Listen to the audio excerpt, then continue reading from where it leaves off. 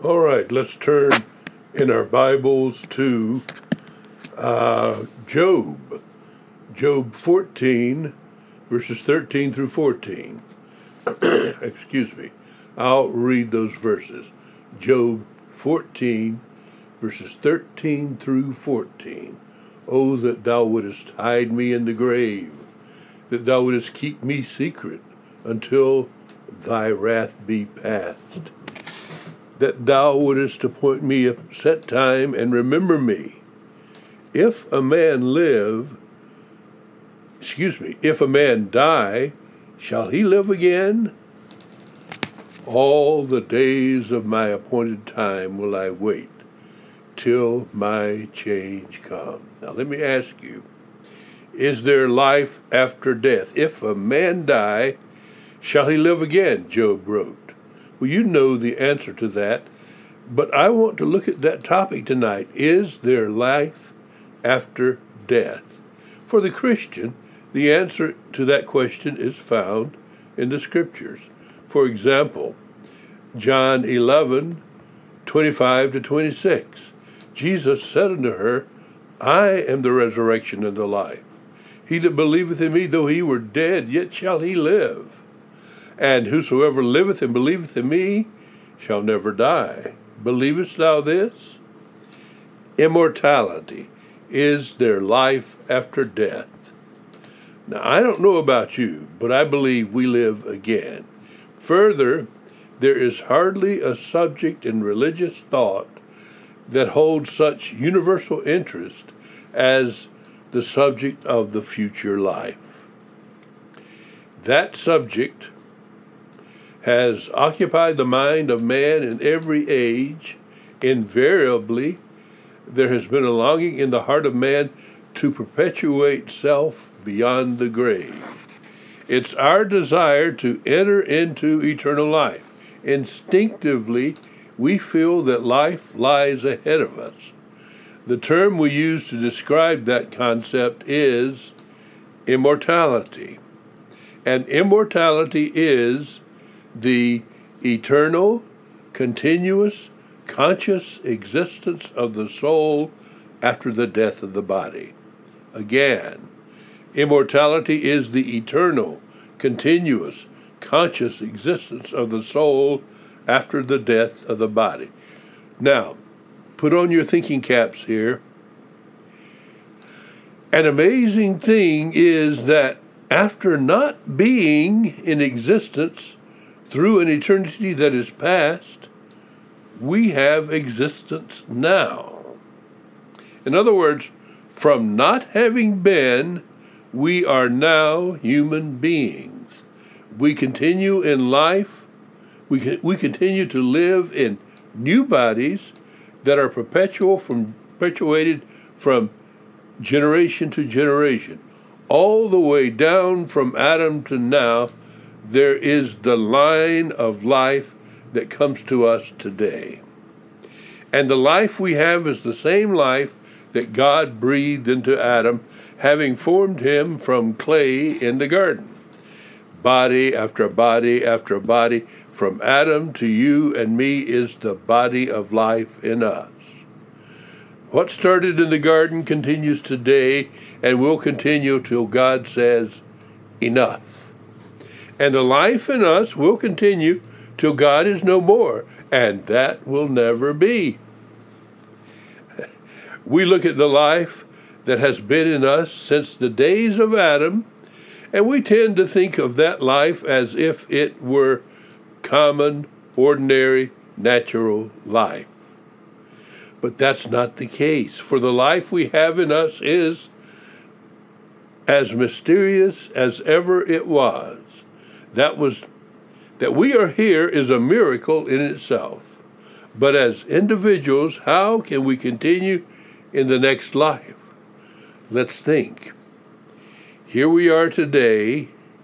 We stand at the doorway to death, and we ask ourselves with Job, if a man die, shall he live again? At funerals, we ask, what has happened to that one who has died? Yesterday, He was full of life. What is he today? Does he live today? Where is he today? Our natural instinct tells us that he shall live again, and the great majority of men and women have always believed in the future life. And that's my next point. First, is there life after death? Of course there is. Second, did the ancients believe in life after death? Whether they did or not is not a point that reflects on God's truth, but it does show that immortality is an idea that has been around since the days of the garden. In ancient Babylon and Assyria, according to old Akkadian literature, which I've not read, people believed in the afterlife. I think I got all this from Albert Barnes. Anyway, there are many hymns about life after death, though they're without divine inspiration. And some of them are as much as 1,000 years older than the book of Psalms. Their religious epics were many. One is the Epic of Gilgamesh, in which different experience in the land of the shades, Hades, in the lower world as are examples. They bear witness to the idea of the afterlife. By the way, though I haven't read much of it, I have a copy of that epic in the office in a book called Ancient Near Eastern Texts. The book has been useful in the past. Perhaps it will be useful again. Some of the oldest literature in the world is found in the Egyptian Book of the Dead. Perhaps that book is in my Ancient Near Eastern texts. Belief in the afterlife is prominent in that book. The Egyptians believed that the soul could not enjoy immortality unless the body itself was preserved, causing the Egyptians to go through elaborate embalming techniques. They built gigantic pyramids, showing to what length they would go to preserve the body for the return of the spirit. The corpse or the mummy was given a copy of the Book of the Dead to aid him in his journey through the underworld. There are others. India had the Hindu version of these ancient beliefs. The Zoroastrians had their versions. So did the Greeks. The Greeks also had many gods to go along with their belief in the afterlife.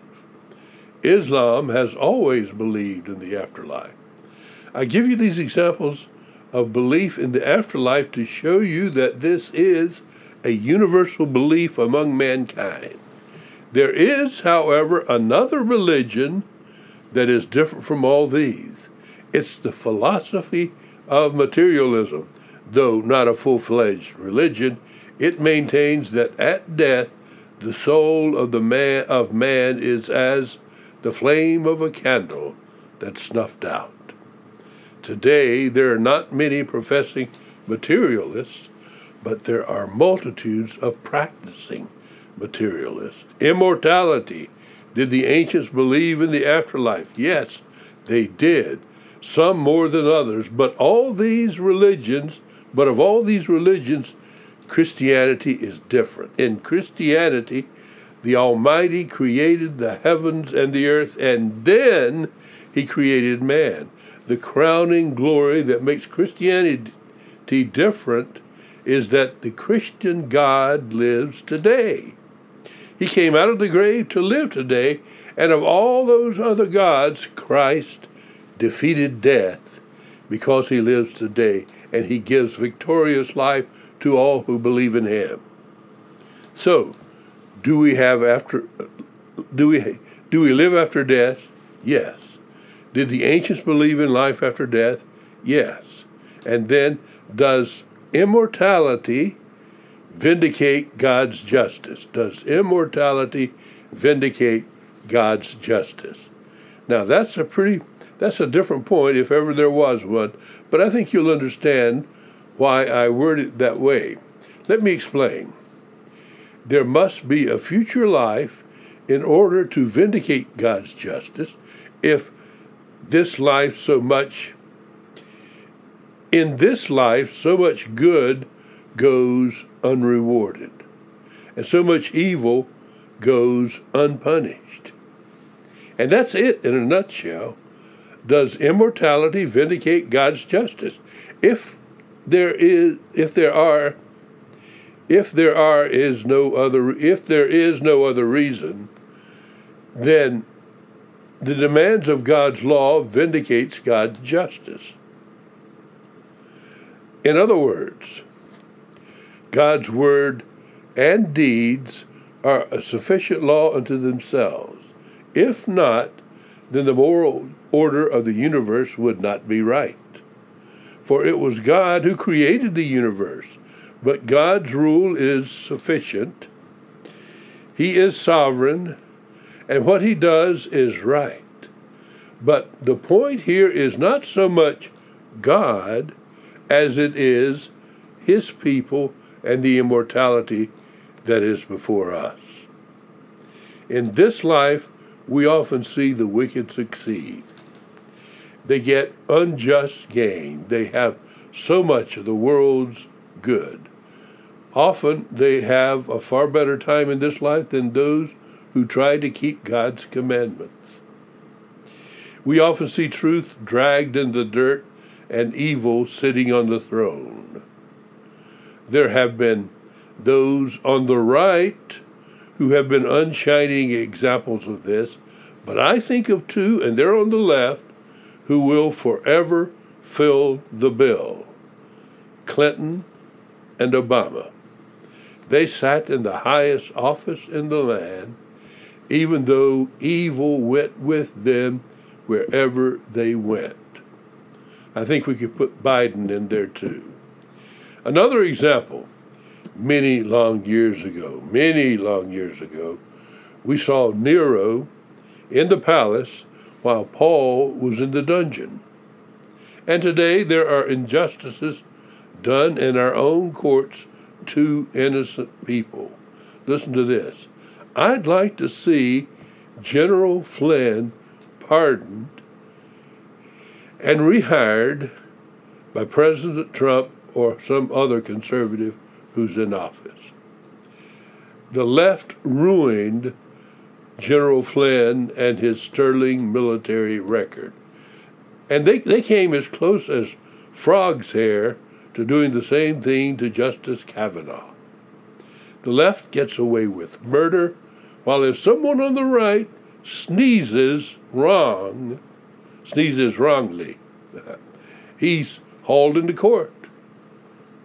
Now, these are just a few of the examples where right is wrong and wrong is right. Seems like old Isaiah had a word about that. Isaiah 5:20 through 22. Isaiah 5, verse 20. Woe unto them that call evil good and good evil, and that put darkness for light and light for darkness, that put bitter for sweet and sweet for bitter. Verse 21. Woe unto them that are wise in their own eyes, and prudent in their own sight. 22. Woe unto them that are mighty to drink wine, and men of strength to mingle strong drink. Now think of those who escape punishment for their crimes.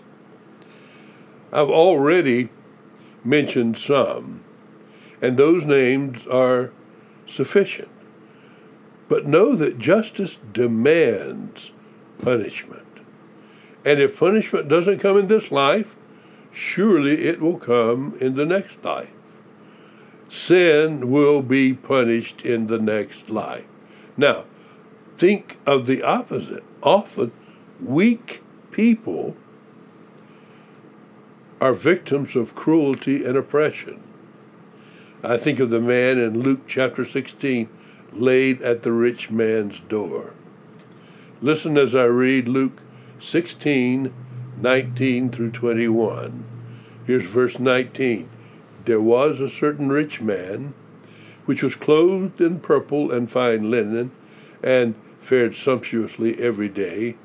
And there was a certain beggar named Lazarus, which was laid at his gate, full of sores. Verse 21.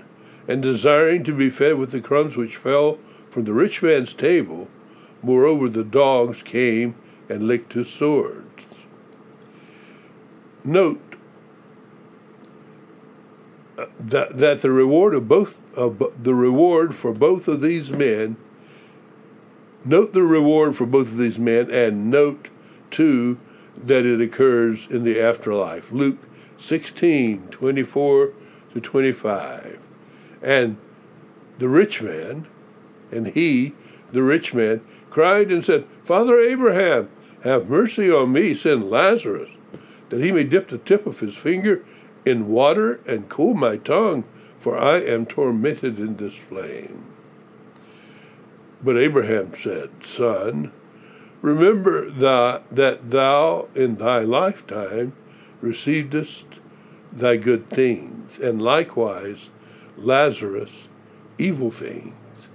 But now he is comforted, and thou art tormented. Here's the question. Does immortality vindicate God's justice? Of course it does. Luke 16 proves that point. For if there is no afterlife, the demands of divine justice would not be met, and immortality would not vindicate God's justice. It's an unalterable view of divine justice that each man will receive his just reward, and if not paid in this life, it will be paid in the next life. Note Galatians 6:7 through 8. Be not deceived. God is not mocked. For whatsoever a man soweth, that shall he also reap. For he that soweth to his flesh shall of the flesh reap corruption, but he that soweth to the Spirit shall of the Spirit reap life everlasting. To deny the future life is to open the door to all kinds of indulgences, crime, hedonism. If death ends everything, life is a mockery, and God is dishonored and unjust. Does immortality vindicate God's justice? Yes, it does. It has to vindicate his justice. For God is eternally just, and he's never wrong. Next is prayer. So let's pray. Our Father and our God, we come to you again. In the name of the Lord Jesus, we come because, oh Lord, we need you. This world is too much for us. We don't have the strength to continue on half the time, or more than that all the time. But we look to you now for the assurance of our eternal life in heaven, of immortality. Lord, we love thee, and we need thee, and we ask that you bless these dear people tonight. We pray it in Jesus' name, and for his sake, amen.